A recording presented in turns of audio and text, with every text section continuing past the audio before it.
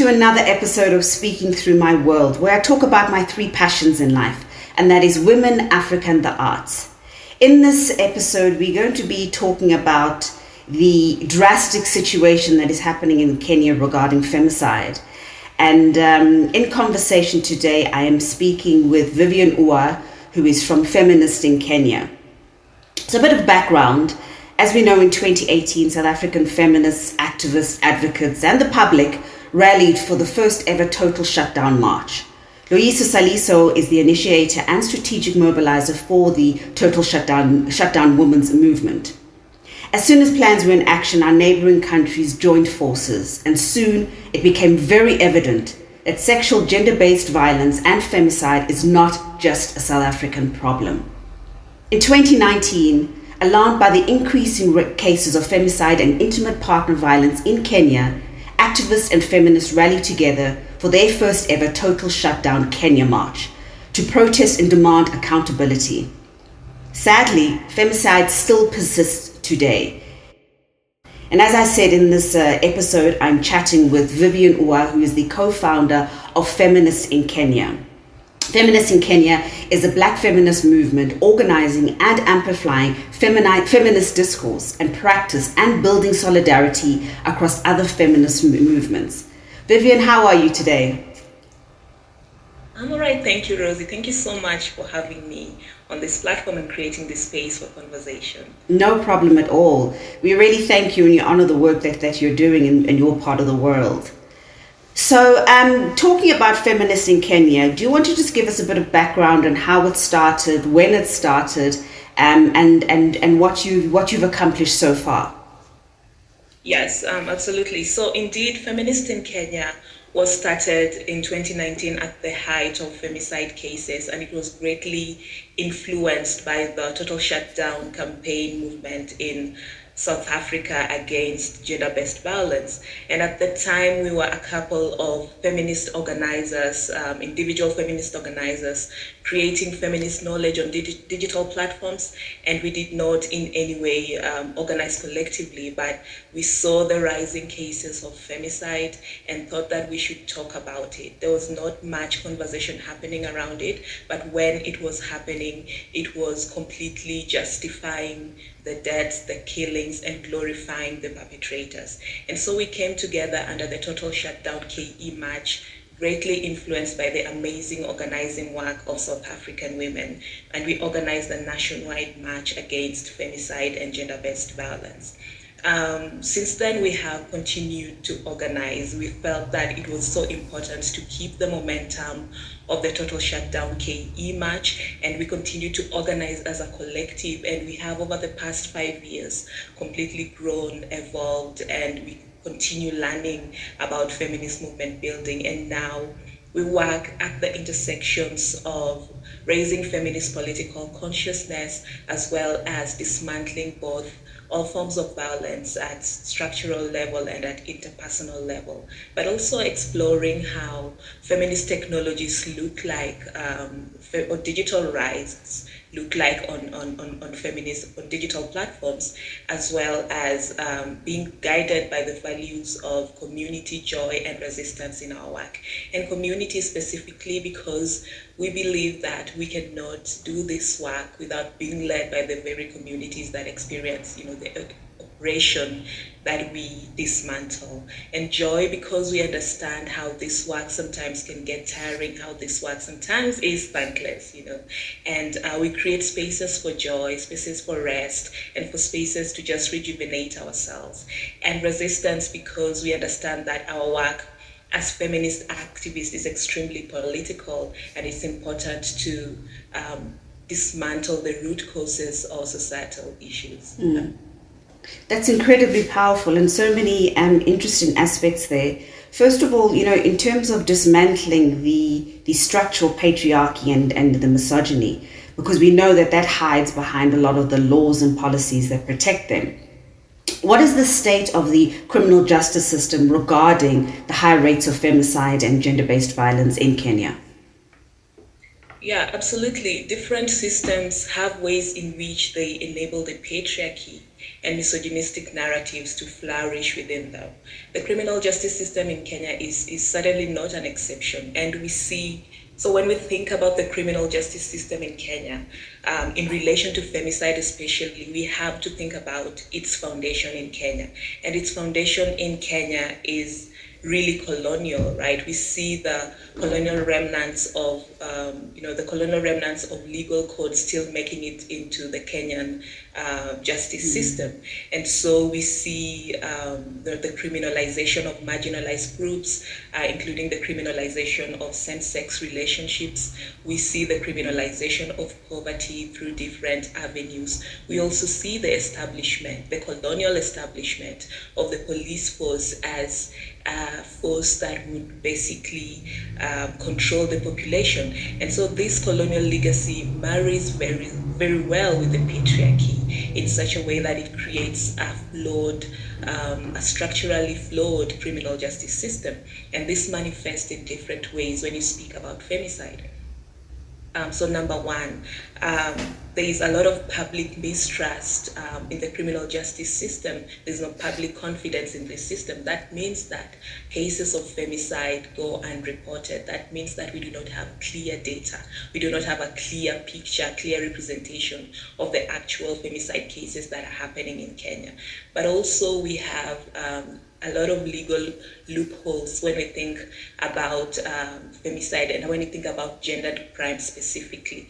Femicide is not really a crime in Kenya. It does not exist in Kenya's criminal law.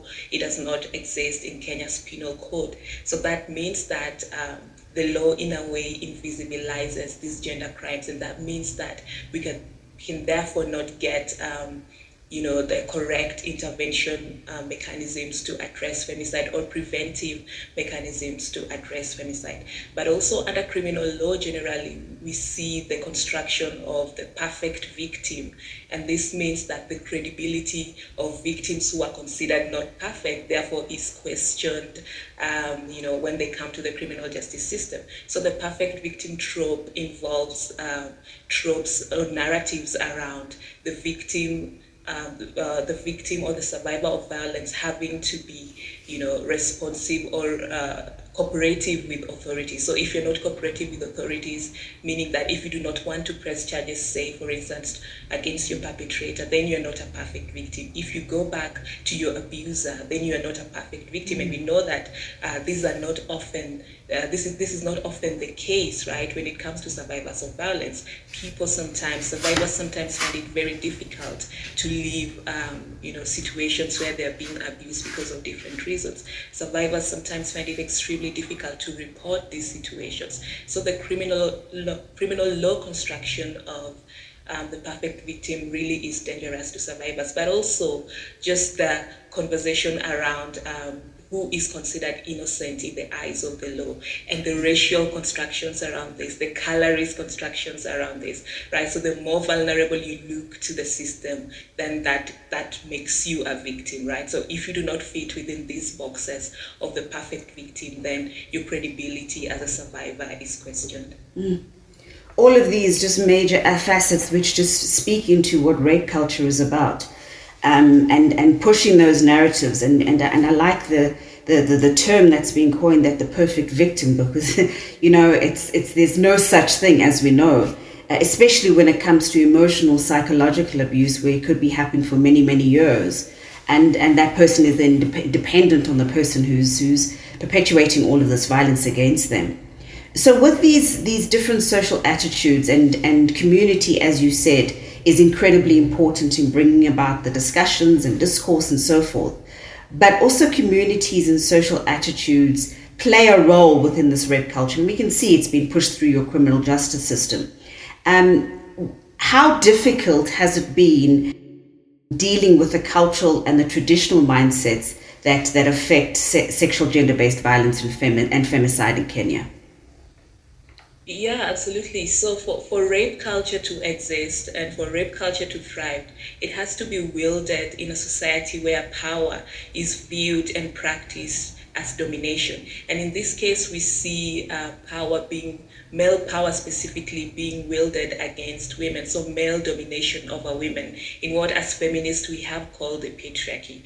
And so we see that these societal attitudes, we see traditional norms and cultural norms reinforcing this power, reinforcing this patriarchy against women, and it manifests in different ways. And one of these ways is through purity culture, right? So we see that there's some sort of insistence by the society on female purity, on womanhood being pure, and virginity and tropes like that. But we also see an insistence on the policing of women's bodies, and women's morality is specifically judged by the number of sexual partners that they've had, the type of clothes that they wear, the type of lifestyles that they lead, the type of sexual orientations that they have.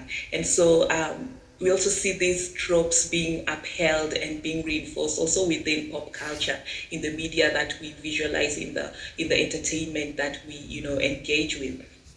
But also in Kenya, I think, even across Africa, we do see that there's some sort of tolerance to violence. There's some sort of cultural tolerance to violence. And this is reinforced even within schools, within boarding schools. In Kenya, we had a conversation, I think, just last year around corporal punishment. The fact that we still beat African kids, to me, is a symbol of a society that tolerates violence, but also the tolerance of domestic violence in society, which is, domestic violence is pretty much viewed as chastising, the victim chastising your wife, right? Mm. And they say that these are traditional cultures that, we should continue upholding.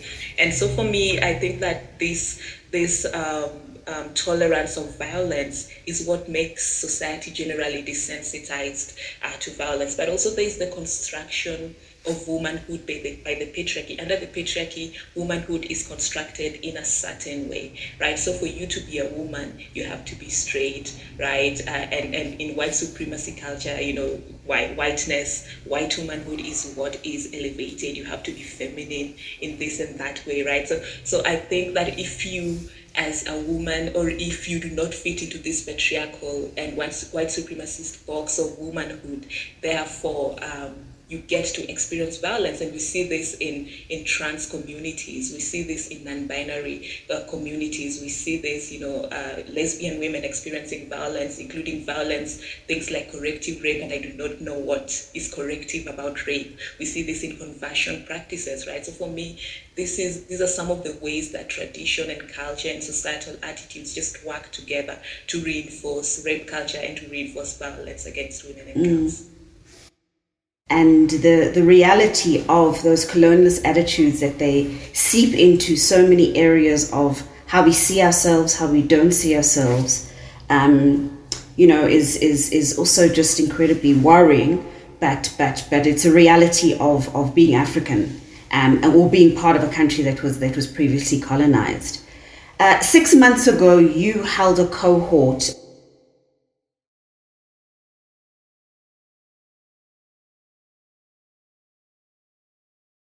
for the Feminist Transformative Justice Institute.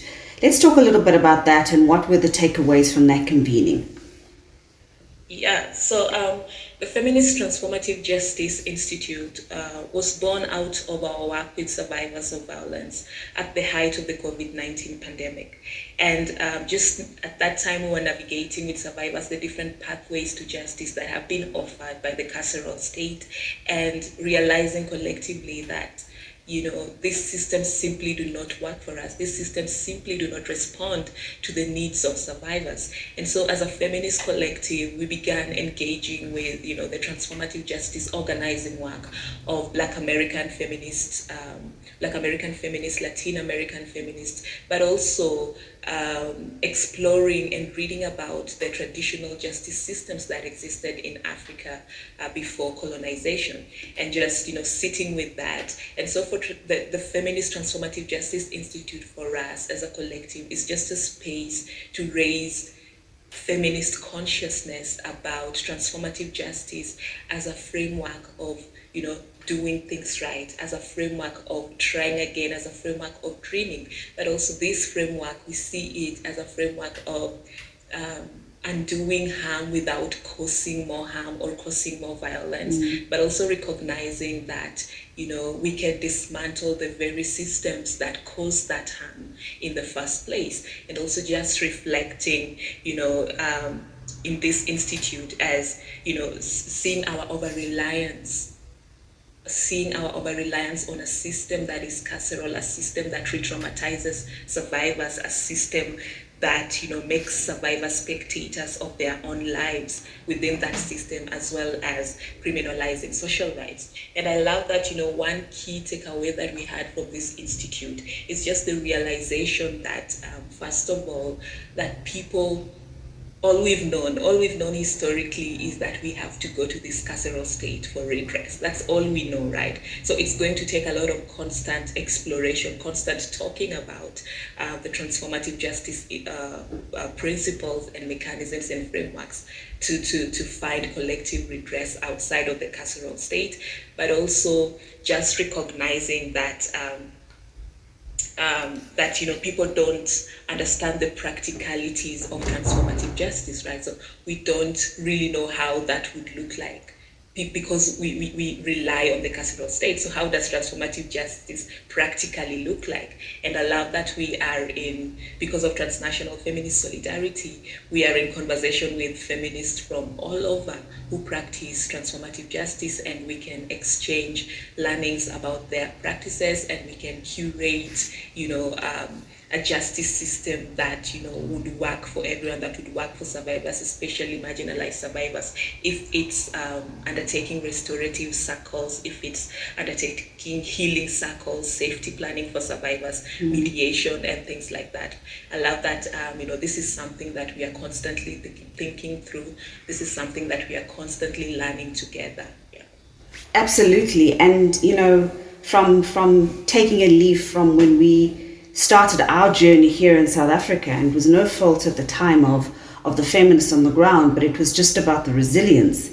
And we took on those attitudes, and we still have that resilience, but now it's being intentional about also listening to where our bodies are, listening to where our emotions are, listening to where we are, because the space that we're operating is abnormal. So obviously it will definitely have effects on our psyche, on our emotions, on our relationships, and also our relationships with ourselves. So congratulations on that. Moving into the total shutdown that's happening this weekend, can you just give us a bit more information on the areas that are going to be mobilizing, and what are your further demands? Yeah, so we have mobilized right now, I think, in 9 cities and towns in Kenya.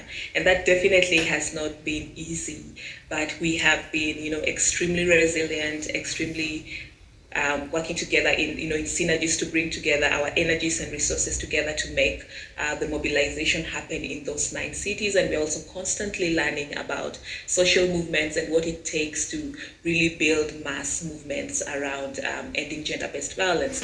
So one key demand that we have for the Total Shutdown KE March that's happening on Saturday is that we want femicide to be declared a national emergency, a national crisis by the president.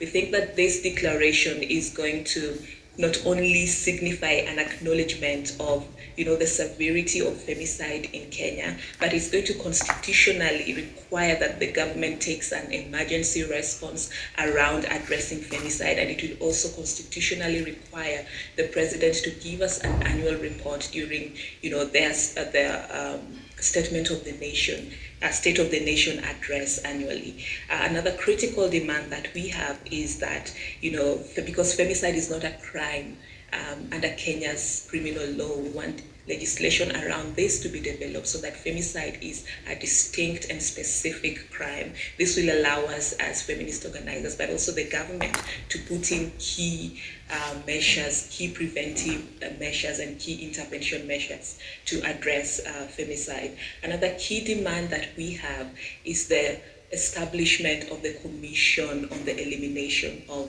Violence and Femicide against Women and Girls. And importantly, we want in this commission that it constitutes 60% women and 60% men to mark up the 2/3 gender rule in Kenya. But also importantly, that feminists get to sit in these commissions, in these spaces, because we've seen the intentional silencing of feminists by the government to not get into these policy making spaces.